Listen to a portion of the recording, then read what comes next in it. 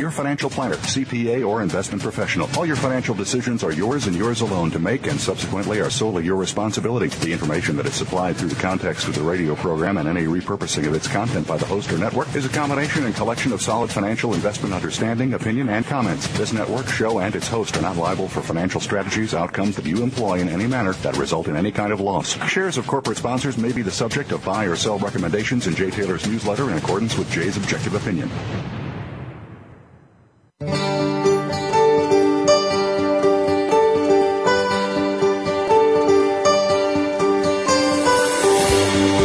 Welcome to Turning Hard Times into Good Times with your host, Jay Taylor. This hour will help investors fix issues and achieve personal gain. Now, here's your host, Jay Taylor. Welcome to Turning Hard Times into Good Times. I'm your host, Jay Taylor, and as I like to remind you every week, I'm also the author of a newsletter called Jay Taylor's Gold, Energy, and Tech Stocks, and Chen Lin publishes What is Chen Buying, What is Chen Selling, and Roger Wiegand publishes Trader Tracks. Two excellent newsletters. You can also obtain them by going to miningstocks.com, or calling my assistant Claudio Bossi in New York at 718-457-1426. Also go to jtaylormedia.com to access this radio show as well as those three newsletters, as well as interviews that I do from time to time with the various CEOs of various companies, and also many appearances that I make on CNBC, Fox, and BNN and other places. I do want to thank our sponsors for making this show economically viable. For the first hour of today's show, our sponsors are American Manganese, Arrowway Energy, Clifton Star Resources, Eurasian Minerals, Goldrich Mining Company, and Prodigy Gold. And I also want to thank each and every one of you for listening to this show and making it the number one show on the Voice America Business Channel. Today is Tuesday, May 8th, and the markets are taking another good whacking, it seems. There's a lot of weakness and vulnerability in the markets. China, and if you look at the bigger picture, I think you can see there's some good reasons for it. China is weak and slowing down, and they're even exporting copper, I'm reading now. They were supposed to be the great importers of copper, but apparently they have too much of it. Europe is a basket case, as we're hearing every day, and getting worse by the day. And the U.S. is not doing all that well either. Certainly not as well as the happy talkers in the mainstream media would have you believe. Nouriel Roubini, notwithstanding, says that we're heading for a double dip, as has Dr. Gary Schilling, who's been on this show. And I like to really think that you need to pay attention to people that are not highlighted that much in the major media. I think Robert Prechter, for example, rarely on the major media. No doubt what he's saying is not really going to help them sell ad time. So I just quote from the Elliott Wave Financial Forecaster in May. It says, and I quote, "The DJIA is nearly alone in reaching a new recovery high on May 1st, as the broader U.S. averages failed to confirm the push along with every major European stock index. The global bear market is reasserting itself, which will result in an across-the-board decline for nearly all financial assets as well as a rise in volatility.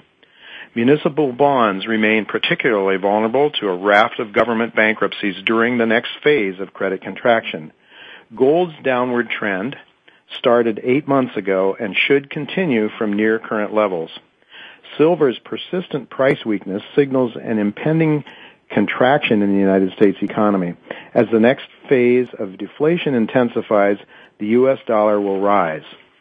And Arch Crawford says, put out a newsletter, his monthly newsletter on Monday, and he suggested the following: to accept a sharp decline in equity prices this week between Tuesday and Thursday, thinking that Tuesday could see the bottom, but it could extend into Thursday. On May 20th, he points out, is a Mayan calendar date, which is a solar eclipse and the highest tidal force of the year. Arch says, and I quote, that he is especially concerned about Japan as the eclipse passes directly over the active problem areas. This powerful eclipse will activate the entire northern portion of the Pacific Ring of Fire, the heavy earthquake zones circumscribing the Pacific Rim. We expect greater than normal seismic activity from now to around June 12th, and again around the fall equinox in September, end of quote. And Arch also said that he will be recommending a 200% short position against the market on July 19th, which is when we enter the Mars-Uranus crash cycle. And as I noted before, Gary Schilling is suggesting that we do have another 20% down in the housing market. So things are not all that good, even in the United States, which has been the one bright spot, if you want to call it that, in the global economic picture.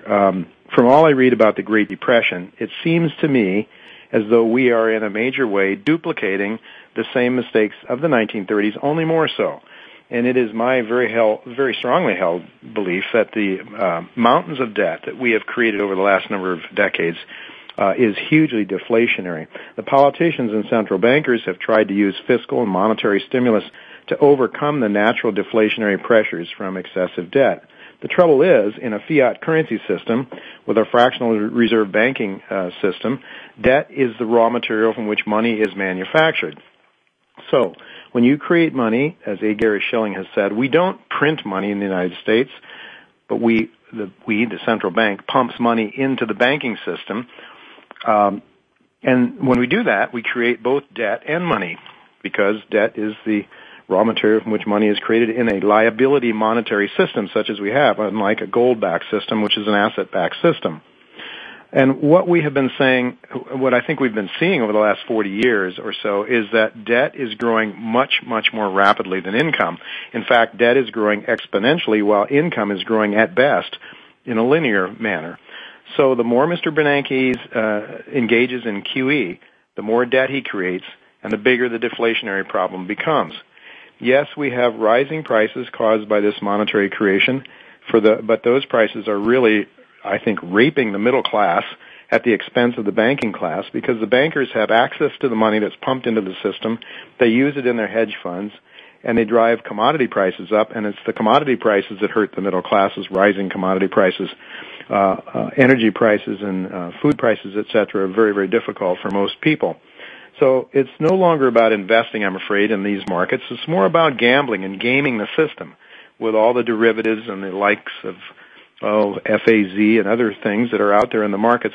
It's really a game, and it's computer-driven to a great extent. So forget about investing. To a great extent, it's more about gaming the system. This is the evil of our fiat monetary system, which is really is a fraudulent monetary system based on debt rather than on assets, rather than asset-based money like gold, which has intrinsic value. So it's an all-con game. As John Duncan noted last week, if we had stayed on the gold standard, a lot of people would not have gotten as rich as fast as they did, but we would have a system, a stable monetary system where people who worked hard and saved were rewarded instead of being ripped off. But as it is, at least the way I see it, is that we are right where we were, as I said, in the 1930s in many ways. Stimulus does not work once your economy reaches a certain point of maximum leverage. You can take it no further. The system must deflate. The credit system must come down, but politicians and central bankers will continue to try to con the public into thinking otherwise. Hence, they're laughing at Ron Paul. So, for the most part, the money that is pumped into the banking system, as I say, as in the 1930s, is not being lent out. Borrowers who are credit worthy don't really want to borrow, don't see a need to, and those who would like to borrow and have a need to borrow are not credit worthy. And because the system must deflate, I believe that's what we are in for.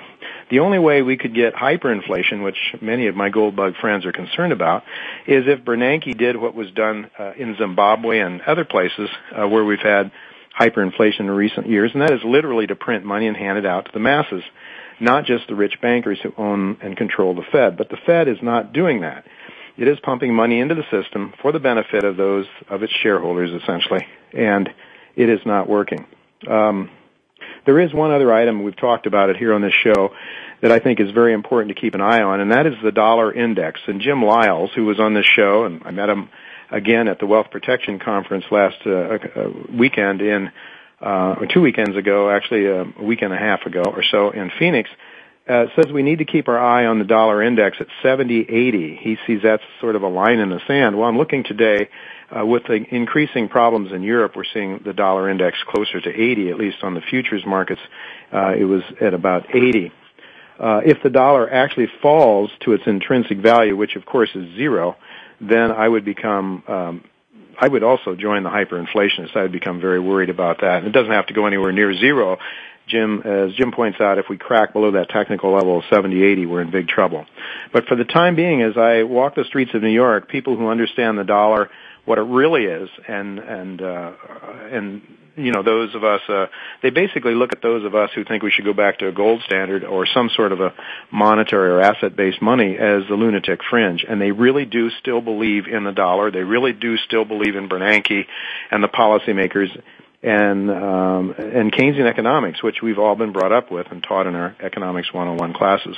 Those of us who understand the true value of money, of course, are far and few between. So, however, I think that day is coming when the masses do catch on to the reality that the emperor is wearing no clothes, that the dollar is a worthless piece of paper, and then I think it will be Katie bar the door. We could really be heading for the exits, and the dollar could crash, and we could be into real big trouble real fast.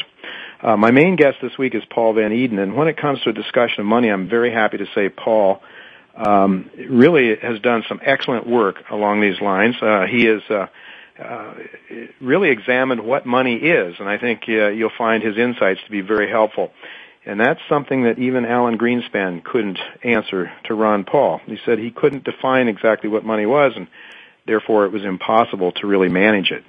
Well, I believe that this is a most important topic because not knowing how much money exists or what money is or how much of it exists is when money is really the thing that we measure value in is like not knowing how long a yardstick is when you measure the distance of something. It is most fundamental that we understand what money is and what the money supply is, especially when it comes to measuring the market choice of money, the market's choice of money, that is gold. That is what the market has always chosen. But what is gold worth? Well, we're going to talk to Paul Van Eden about that. He's going to give us his insights from the perspective of one who has studied and I think has a good handle on what money is. After I'm finished speaking with Paul Van Eden, I'm going to be talking to Jeff Deist, Ron Paul's chief of staff, and we're going to talk about the committee meeting, the subcommittee meeting that's going on right now in Washington, or it may be over by the time we talk to Jeff, in which his boss, Ron Paul, is chairing, and that is on the discussion of should we mend the Fed or end the Fed. So we'll be talking to Jeff Deist in the second hour.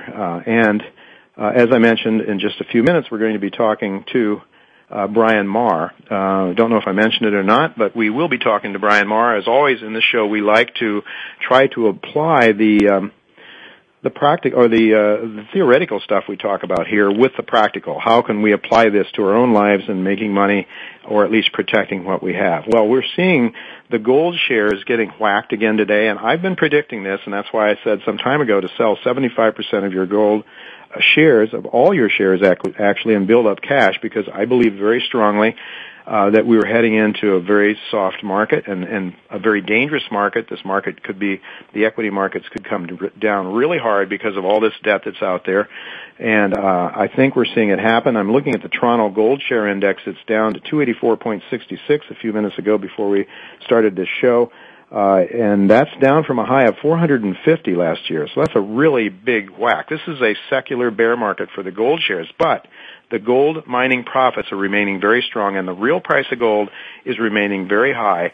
And as long as that's the case, I look at this as an opportunity to buy mining companies at bargain basement prices. And we're going to be talking, as I said, to Brian Maher of Prodigy Gold in just a minute when we come back from the break. And Brian will tell us about his company. It's a very promising company in Ontario, near Wawa, and they will be producing something like 250,000 ounces of gold. We do have to go to break, but I do want to mention Chen Lin and I met with a CEO of a company in New York this morning. I can't reveal the name because I'm going to be talking about it in my newsletter this weekend, but this is a company that has me literally licking my chops. I think we're looking at something very exciting as these share prices get taken down deeper and deeper. This is a company that will produce about 100,000 ounces of gold this year from Latin America, produce 150,000 next year.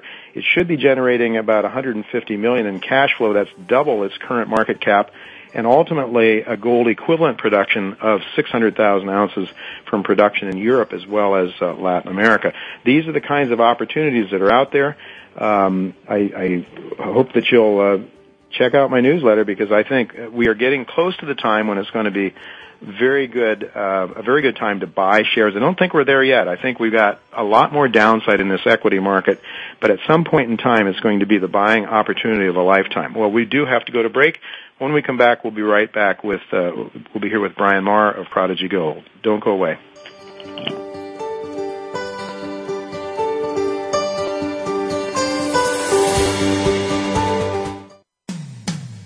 When it comes to business, you'll find the experts here. Voice America Business Network.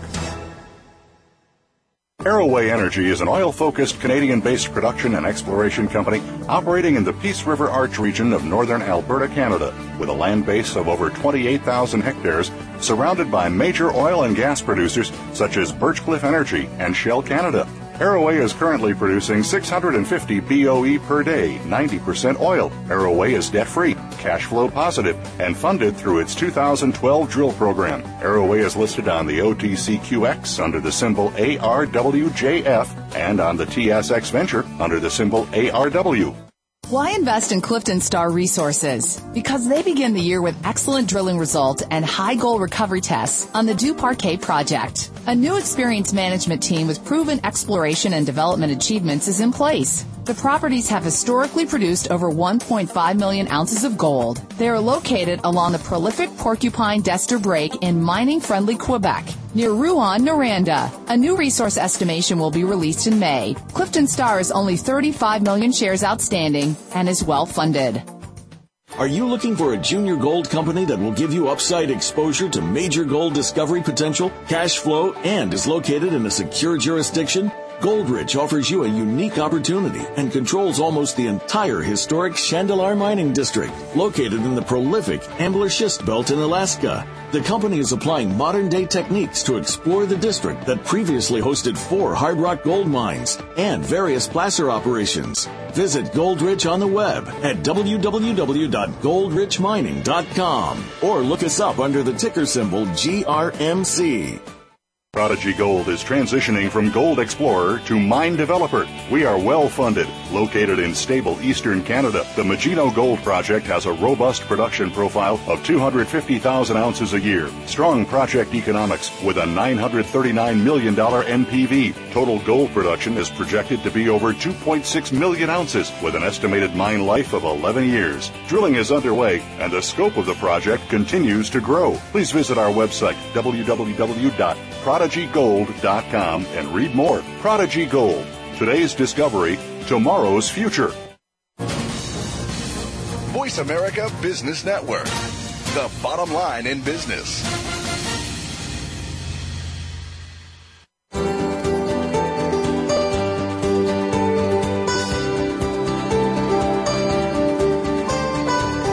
You're listening to Turning Hard Times into Good Times with your host, Jay Taylor. If you have a question or comment about today's show, Jay would love to hear from you at 1-866-472-5790. That's 1-866-472-5790. You can also send an email to questionsfortaylor@gmail.com. That's questions, the number 4, Taylor@gmail.com. Now, back to our program. Hard Times and the Good Times. I'm your host, Jay Taylor, and I'm really pleased to have with me for the first time Brian Marr. He's the president and CEO of Prodigy Gold Incorporated, and this is a company developing a gold project near Wawa, Ontario, known as the Magino Gold Mine, gold project. And based on all of the information that I have been able to glean from my research, it looks as though this mining prospect should be a very profitable endeavor. If gold prices are anywhere near where they are now. Prodigy trades on the Toronto Exchange under the symbol PDG. There's approximately 293 million shares outstanding, recently traded at around 62, 64 cents, somewhere in that range, giving it a market cap of around $180 million or so. Welcome, Bill, to Turning Hard Times into Good Times. Glad to be here, Jay, and thank you for having me on your show today. Really good to have you. I've actually visited that project, the Magino, or give me the real Italian pronunciation of it. Magino. I was there quite a few years ago after the last bull market in gold, And you probably were in grade school or something about that time. But in any event...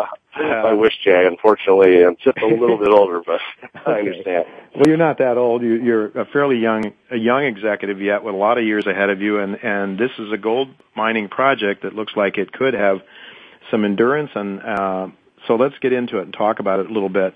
What is your gold resource? How many ounces of gold tonnage, et cetera, is there now at the Magino? Well, the current 43-101 compliant gold resource is 3.9 million ounces at an average grade of 1 gram per ton. That's pit constrained down to a depth of 300 meters. And then, of course, within that global resource, we have a preliminary economic assessment, or PEA, which shows that at $1,200 gold, considerably below what today's price is, we have a project that could have an open pit gold mine which would produce 2.7 million ounces over a 12-year mine life. So that's 250,000 ounces a year. Very, very profitable, a net present value of nearly $1 billion. So we have a project with a good, strong resource base, but also very robust economics. You recently did a second preliminary economic assessment. So talk to us about the economics. You mentioned net present value. What sort of operating cost are you looking at? Yeah, the PEA was released in December. It's available on Prodigy Gold's website, www.prodigygold.com, or on CDAR. It came out, as I mentioned, in December, and what that is, it looked at the project from the perspective of a 20,000 ton per day open pit mining operation, which would, on an annualized basis, produce about 250,000 ounces at cash costs of about $460 per ounce. So that definitely place Magino in the upper quartile in terms of cash cost per ounce compared to projects, throughout North America. Mm-hmm. We're basically, because it's an open pit mining operation, because of the scale at 20,000 tons per day, we can take advantage of some pretty large-scale economics in terms of moving large amounts of dirt. Mm-hmm. So roughly about 1 gram per ton, you're saying, is what the millhead would be? Yeah, well, what's interesting about that, Jay, is as I mentioned, the global resource average grade's 1 gram per ton, but when you actually go in and build a detailed mine plan, like we did in the PEA process, it ends up that we mine at a higher grade, almost 1.2 grams per ton. Mm-hmm. So when you look at a lot of the low-grade gold development projects that are being pushed into production globally, the average grade at Magino actually is, above most of those. Mm-hmm. Well, certainly you can make some really good money at even considerably under 1 gram per ton in some cases. What sort of capital cost are you looking at here, Brian? Well, using that 20,000 ton per day figure, we're looking at a standard milling circuit, a CIP mill, for those of you who are familiar with the nomenclature, mm-hmm. and it's about $400 million in capital costs over a 2-year period. Mm-hmm. So very reasonable capital costs.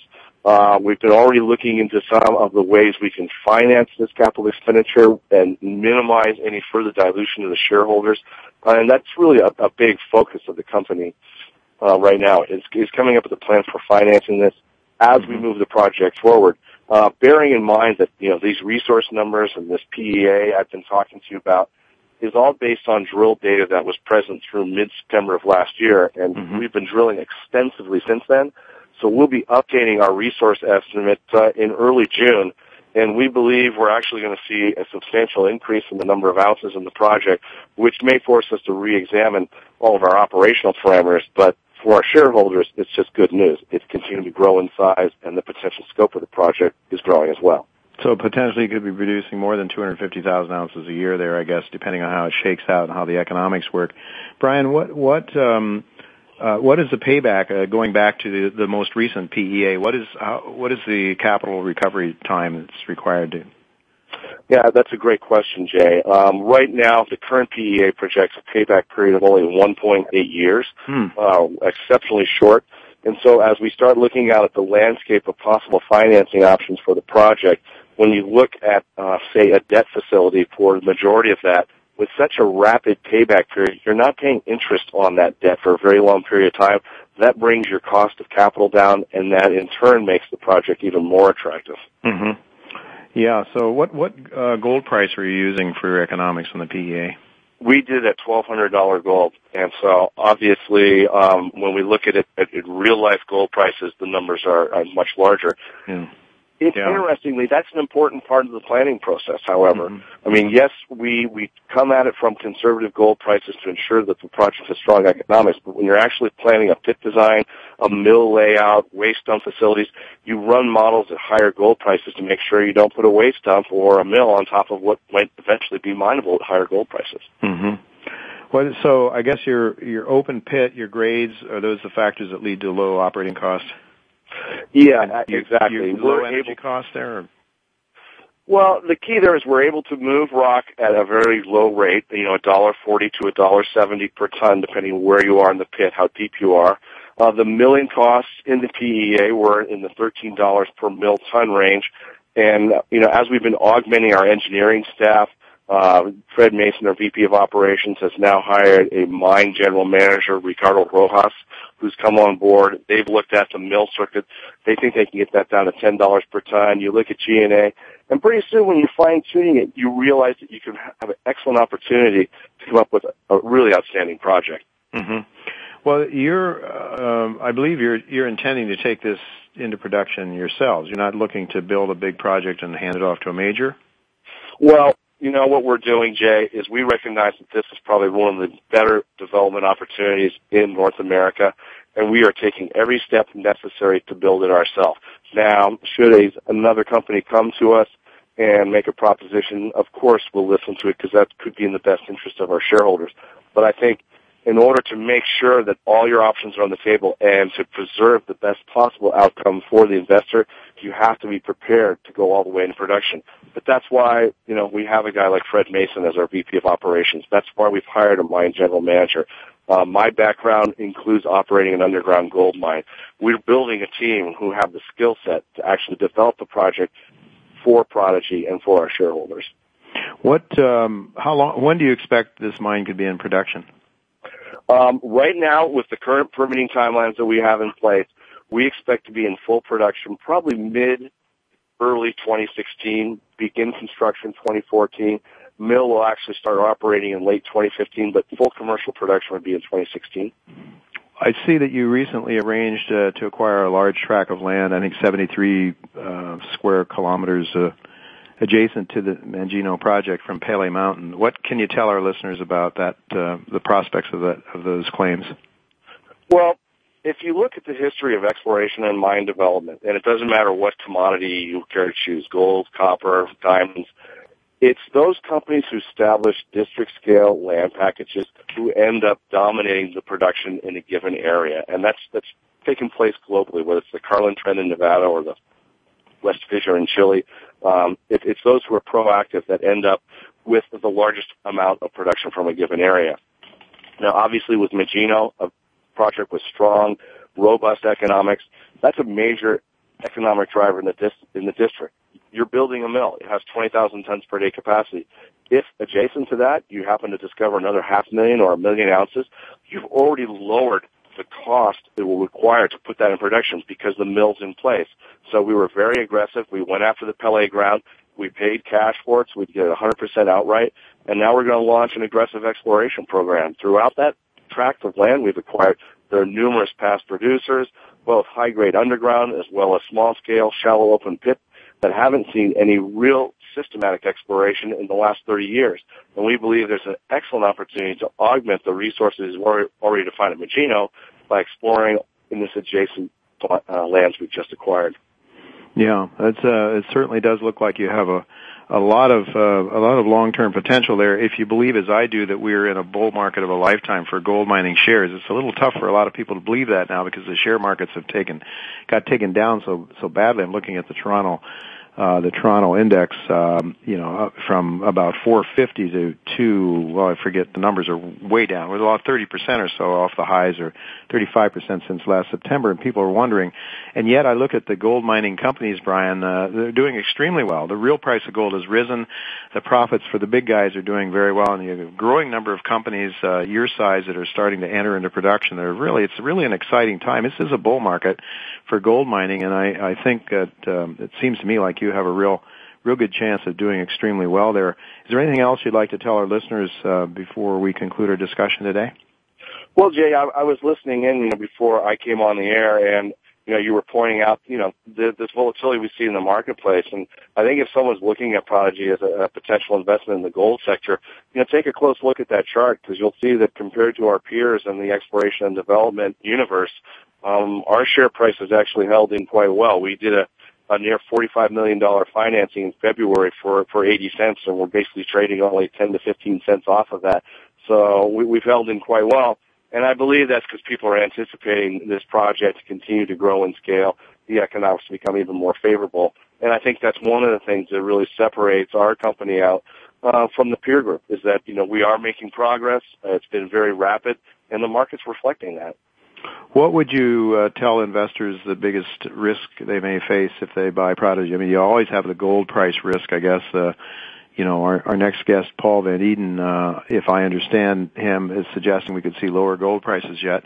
But what do you see as the major risk? Because there's always risks in mining projects, and any CEO that tells their, I know we had one CEO coming on here who said there wasn't any risks. Well, obviously there are risks. So what do you think the risks would be for investors that may not be that familiar with mining?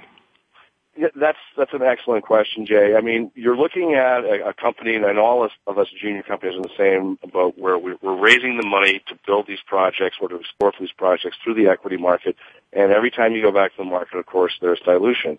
And even though the market cap or the capex requirement for this project is modest at $400 million, it's still a significant number.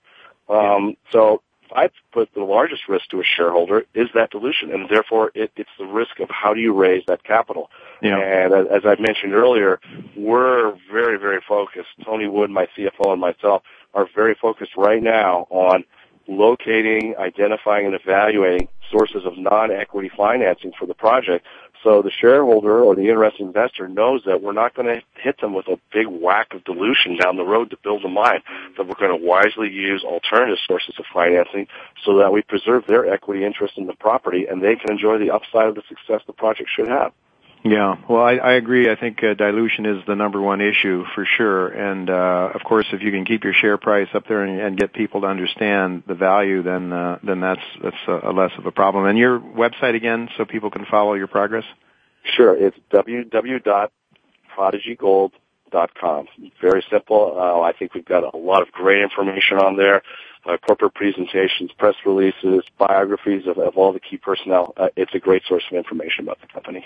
Excellent. Thank you very much, Brian, for coming on and sharing your story with us. I should tell our listeners, for the sake of full disclosure, that Prodigy Gold is a recommendation in my newsletter, and Prodigy Gold is also a sponsor to the show. Thanks again, Brian, and we look forward to talking to you again sometime for an update. Great, Jay, and thanks for your time today. Folks, don't go away. We're going to be right back with Paul Van Eden, and you're not going to want to miss what this gentleman has to say about gold and the value of gold, at least as he perceives it. And so don't go away. We'll be right back.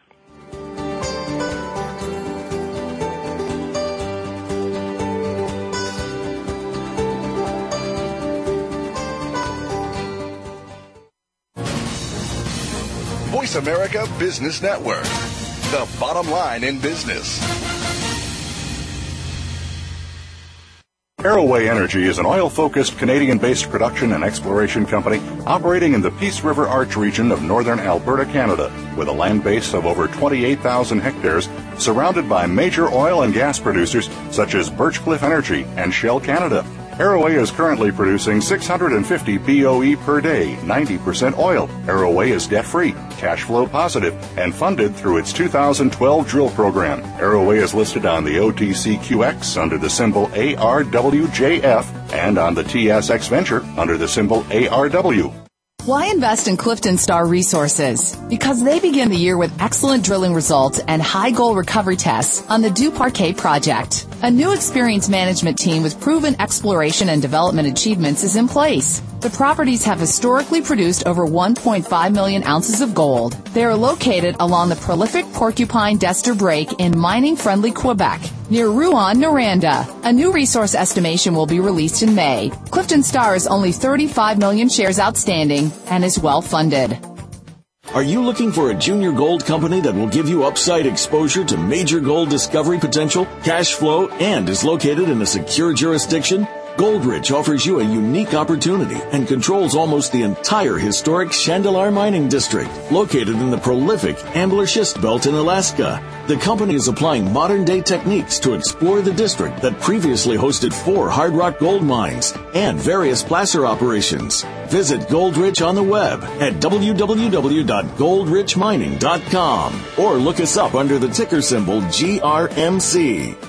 Prodigy Gold is transitioning from gold explorer to mine developer. We are well funded, located in stable eastern Canada. The Magino Gold Project has a robust production profile of 250,000 ounces a year. Strong project economics with a $939 million NPV. Total gold production is projected to be over 2.6 million ounces with an estimated mine life of 11 years. Drilling is underway and the scope of the project continues to grow. Please visit our website, www.prodigygold.com, and read more. Prodigy Gold.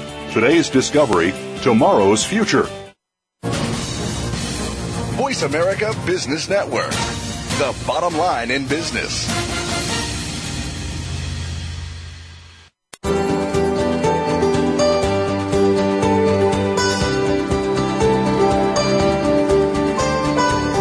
You're listening to Turning Hard Times into Good Times with your host, Jay Taylor. If you have a question or comment about today's show, Jay would love to hear from you at 1-866-472-5790. That's 1-866-472-5790. You can also send an email to questionsfortaylor@gmail.com.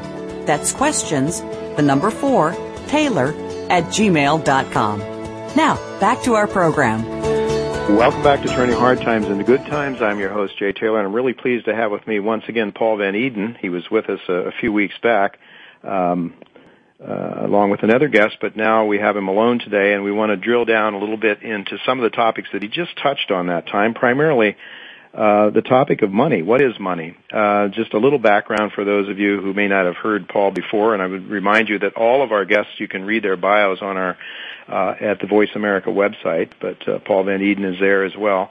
But he is the president of Cranberry Capital, Inc. That's a private Canadian holding company. He began his career in the financial and resource sectors as a stockbroker with Rick Rule, who's also been on the show a number of times.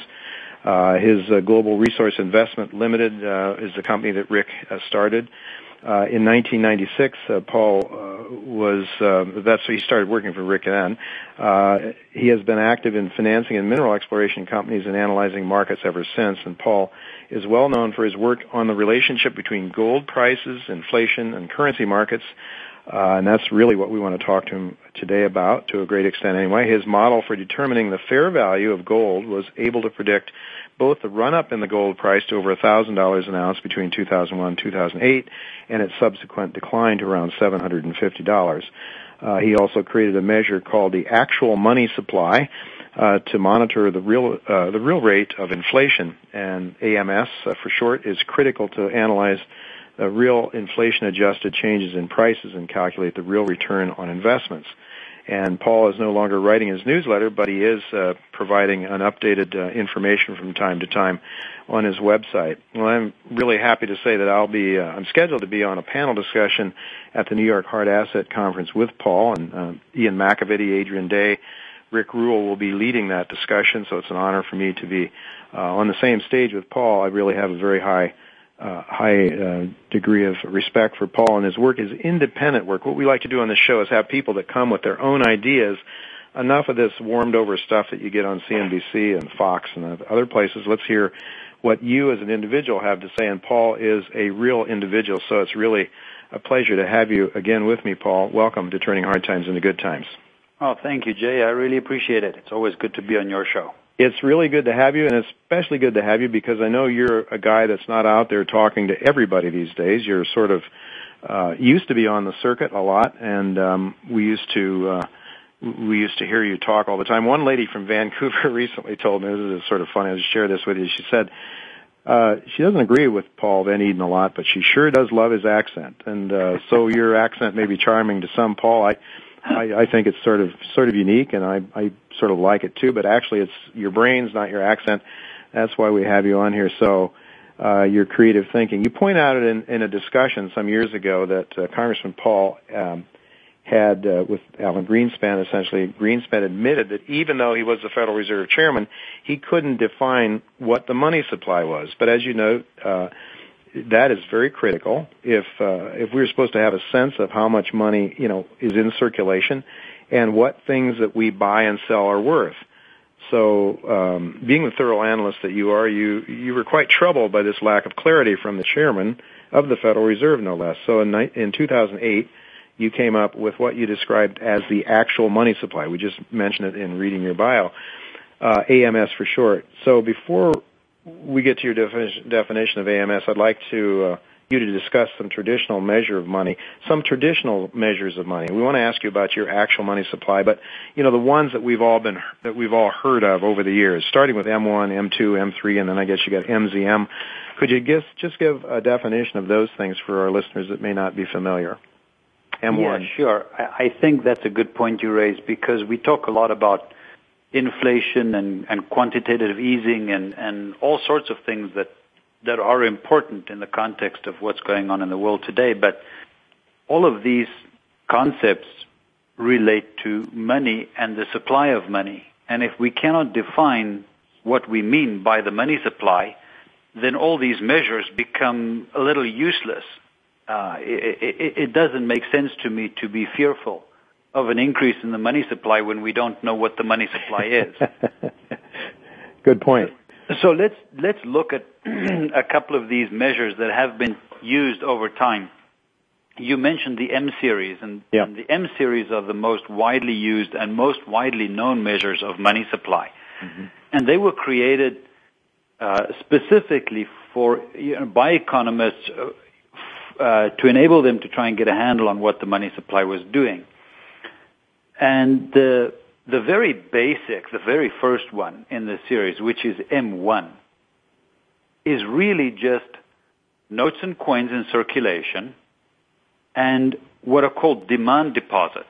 And demand deposits are deposits that you can walk into a bank and demand all the money that's in that deposit account. So things like a checking account. You can write a check and draw out all the money in your checking account on demand. And that's very often used as a kind of catch-all measure of the money supply. But of course, when we're concerned about monetary inflation, then this measure of the money supply really doesn't do the trick, because it's too narrow. Notes and coins in circulation are money. Yes, that's true. And checking accounts, are what we would consider part of our money, our wealth. If you walk down the street and you say to somebody on the street, hey, do you think that the money in your checking account is money? And the obvious answer is yes, I use it as money. I can write a check against it. Of course it's money. And you can take it out of the bank that day and get coins and notes. And I can take it out the bank and I can get coins and all that kind of good stuff. Mm-hmm. So obviously that's money. But the problem with M1 is it doesn't count other forms of money. Mm-hmm. And primarily it doesn't count your savings account or your term deposit account. Mm-hmm. So the real problem is if you go to the bank and you put, $10,000 into a checking account and you put another $10,000 into a savings account, M1 doesn't count the $10,000 you put in the savings account. Mm-hmm. Mm-hmm. So according to M1, all the money that we have in savings accounts just disappeared. Mm-hmm. Well, that's unrealistic, because if you ask the same guy on the street if he also thought that the money he had in a savings account was money, he'd probably say yes. Mm-hmm. I don't know of anybody who puts money in a savings account and then assumes that the money just evaporated. Right. So that's the problem with M1. It doesn't count term deposits and things like savings accounts. So they created another measure of money supply called M2. And M2 does count savings account and term deposits, but only up to $100,000 in value. And the reason the $100,000 in value was chosen, because that's the amount which the FDIC used to insure bank accounts. Mm-hmm. So the assumption was if it wasn't FDIC insured, well, then it could go away theoretically if the bank goes bust, so we shouldn't count it as money supply. Mm-hmm. But that's a really big problem, because if you ask the same guy on the street if he thought that the $1 million he had in his savings account was money, he'd probably say yes. You don't put $1 million in the bank and then assume that you only have $100,000 left. Right. So there's a real problem with M2 because it only counts money up to $100,000 in bank deposit accounts. But M2 creates another problem. It also counts money market mutual funds with a value up to $100,000. And I'll get back to money market mutual funds in a minute. But the third measure that they created was M3. Now, M3 counts all these bank deposit accounts, and that's great. That's what we need. We need to capture all these bank deposit accounts. The problem with both M2 and M3 is they also count money market mutual funds as part of the money supply. Now, that's a really big problem because money market mutual funds are not part of the money supply. And it's very simple to see why not. If I go to my broker or my bank or whatever, and I buy $10,000 worth of a money market mutual fund, then the money market mutual fund takes my $10,000, gives me a certificate.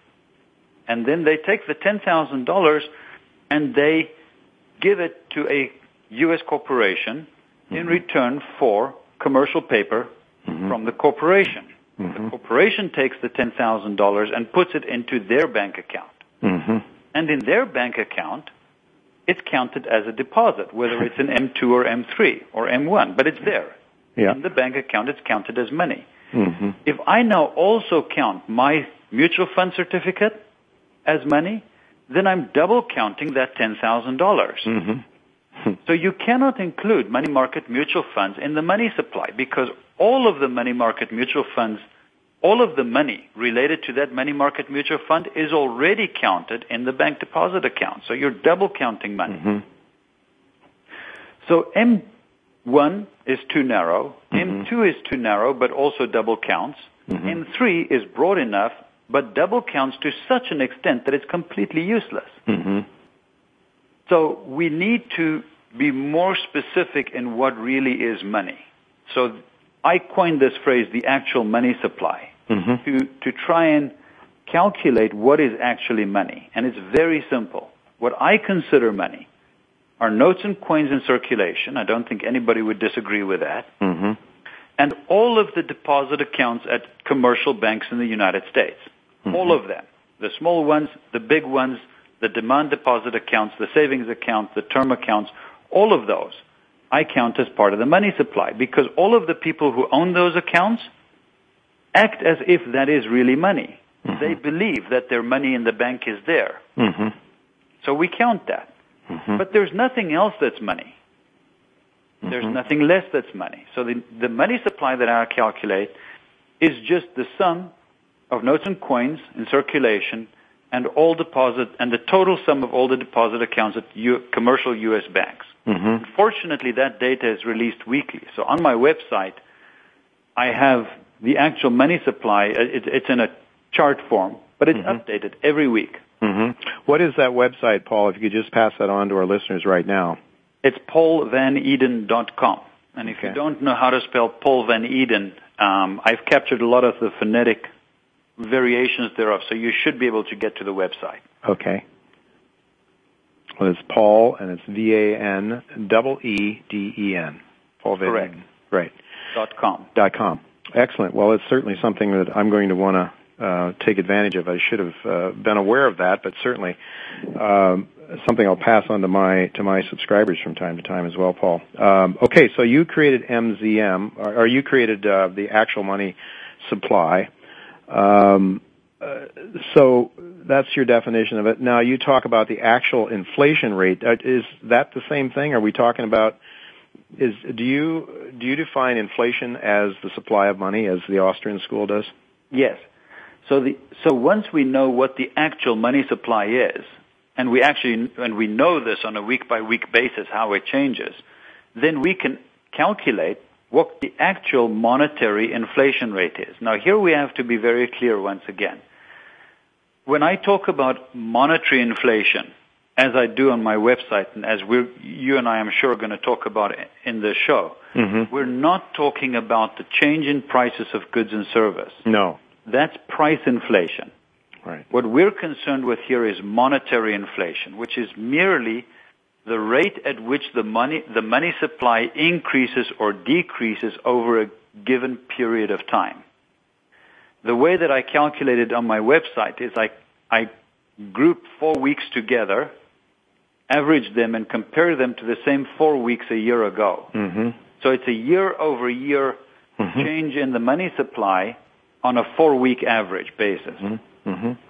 And if we know what the actual monetary inflation rate is, then we can make comparisons to what was the monetary inflation rate like, say, for example, in the 1970s or the 1980s or in the last 10 years.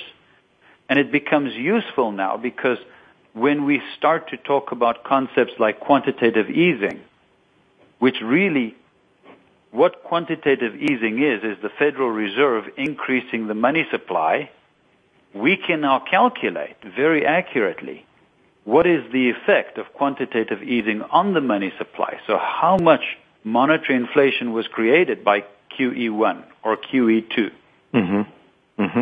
All right, well, tell us a little bit about what AMS is now, and how does it compare with past periods of time? Well, the actual money supply is sitting at just under $10 trillion. But that's a number, okay? And the number in and of itself doesn't tell you very much. What's important is the inflation rate of the actual money supply. And right now we're sitting on an actual inflation rate of approximately 8%. And, I say approximately 8% because obviously it's fairly volatile and it changes all the time. So would that be the year-over-year rate, Paul, from this time last year? Correct. Yeah. Correct. So it's if we take the past 4 weeks and compare them to the past 4 weeks of a year ago, then we're sitting on approximately 8%. In fact, as of April 12th, it was actually sitting at 7.3%, so it's come down a little bit. That's a pretty rapid growth in money supply, I would say. I have to ask you about velocity of money, the turning over of money. Does that come into play into your thinking at all? I guess it would, because no? Actually, what I do on the website is I calculate the velocity of money as well. So I have a chart on the website with the velocity of money, and an interesting thing that the velocity of money has been plummeting since about 1995. Really? But I don't use the velocity of money in my own models very much. I prefer to look more at the money supply itself and the rate of increase in the money supply itself. But you mentioned an interesting thing, Jay. I said that the current rate of monetary inflation is around 7.3%. And you said that's very high. And I absolutely agree with you. That is very high. But high relative to what? Because in the 1970s, monetary inflation, was actually about 8% on average, a little over 8% on average. There was a spike. Right. But there were a couple of spikes and a couple of troughs. But it was running, between, I would say, 8 to 10%. And, of course, we characterize the 70s as a period of very high inflation. Exactly. And so when we're looking at the AMS definition, we're looking at 7.3, or they're very close to the 1970s. And yet, the way they count, of course, we don't want to confuse price inflation with monetary inflation, as you pointed out. But, of course, monetary inflation eventually does it not make its way into price inflation? That's the theory, at least. That's the theory. Okay, let's hear it. What do you think? But let's be very clear again. I'm talking about the 1970s having monetary inflation rates of around 8 to 10%. Right, because we had price inflations that exceeded that. But with that level of monetary inflation, there was much higher price inflation than what we're seeing right now. And some of the fear is, if we're sitting at a monetary inflation rate that's comparable to the 1970s, are we not going to start to see price inflation comparable to the 1970s? Now, that is a legitimate fear. But there's another thing to consider. What happened to interest rates? after the 1970s. Yeah. Well, they skyrocketed up till 1982 about, right? Right. So following the 1970s, we got the highest interest rates that we've had probably in the last 100 years. Well, I know during that time, Paul, I know there were people that said we had the highest real rates of inflation after Volcker came in since the Civil War.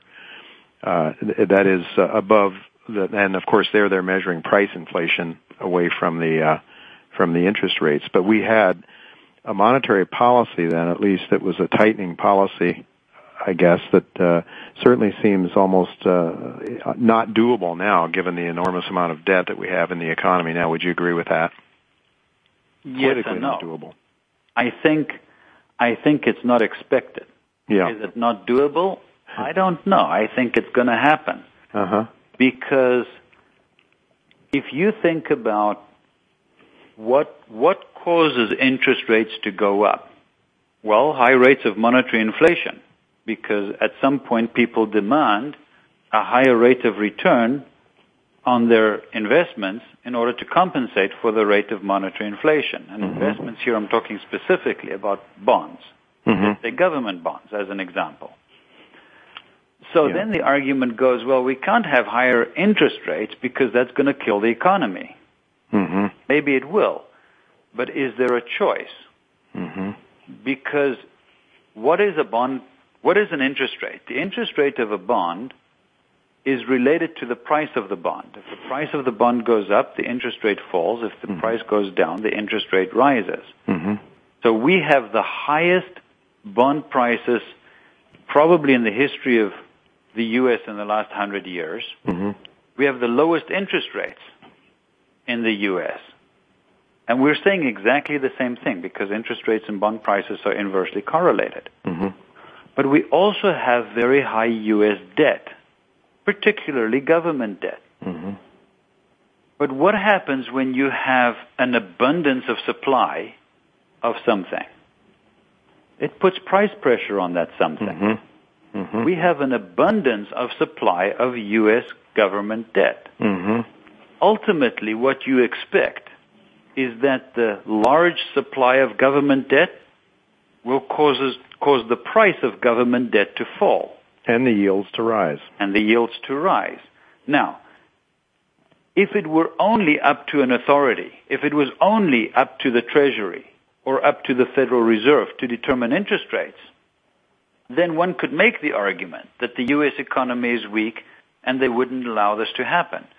But the reality is it's not only up to the Federal Reserve to determine this. It is up to the market to a much larger extent to determine what these yields are. Right now, the market is prepared to accept very low yields on U.S. government bonds because relative to other financial securities, they perceive U.S. bonds to be more secure. Yes. They perceive U.S. bonds to be more secure than Greek bonds or Spanish bonds or Italian bonds. Or we can name a whole bunch of bonds. Yeah. But that's a perception, and it's a relative perception. When the financial fear that is pervasive in the world economy subsides, and people start thinking about absolute returns as opposed to relative returns and relative safety, they're going to look at things like monetary inflation, and they're going to look at things like the yield on government bonds, and they're going to request higher rates, meaning they're going to sell bonds that are overpriced and wait for rates to rise. And it won't be up to the Fed to control those interest rates because they will not be able to. Yeah. Then interest rates will rise. But it certainly is, Paul, the case, and certainly my belief that markets are more powerful than the Fed chief, the Treasury, or any government even, and that ultimately the markets will prevail, which is one of the reasons I'm not automatically buying into the hyperinflation views of many of our colleagues. We do have to go to a commercial break now, and when we come back, I want to pick up on this on this subject of debt and interest rates, and ultimately we want to get to your view of what the sort of a realistic price or of gold would be right now, using your ideas on and the actual money supply. So, folks, don't go away. We're going to be right back with Paul Van Eden after we go to commercial break at the top of the hour. We'll be right back. Don't go away.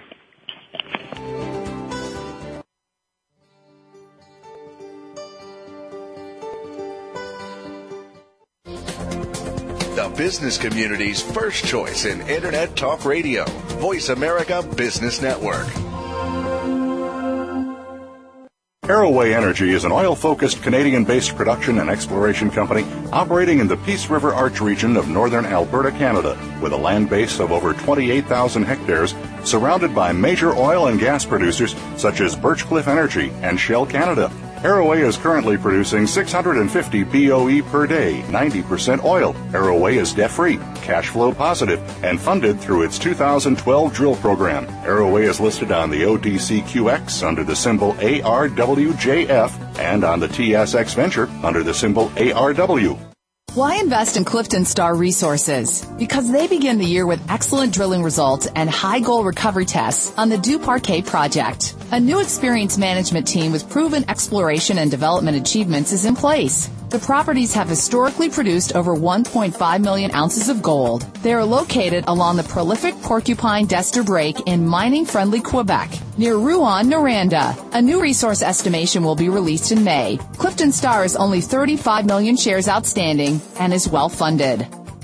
Prodigy Gold is transitioning from gold explorer to mine developer. We are well-funded. Located in stable eastern Canada, the Magino Gold Project has a robust production profile of 250,000 ounces a year. Strong project economics with a $939 million NPV. Total gold production is projected to be over 2.6 million ounces with an estimated mine life of 11 years. Drilling is underway and the scope of the project continues to grow. Please visit our website, www.prodigygold.com, and read more. Prodigy Gold. Today's discovery, tomorrow's future. Are you looking for a junior gold company that will give you upside exposure to major gold discovery potential, cash flow, and is located in a secure jurisdiction?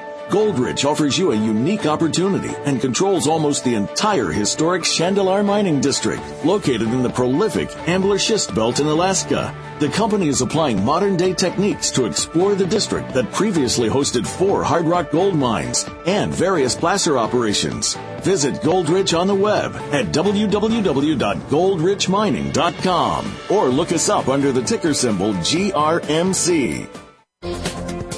The business community's first choice in Internet Talk Radio. Voice America Business Network. All financial advice provided on this show is for entertainment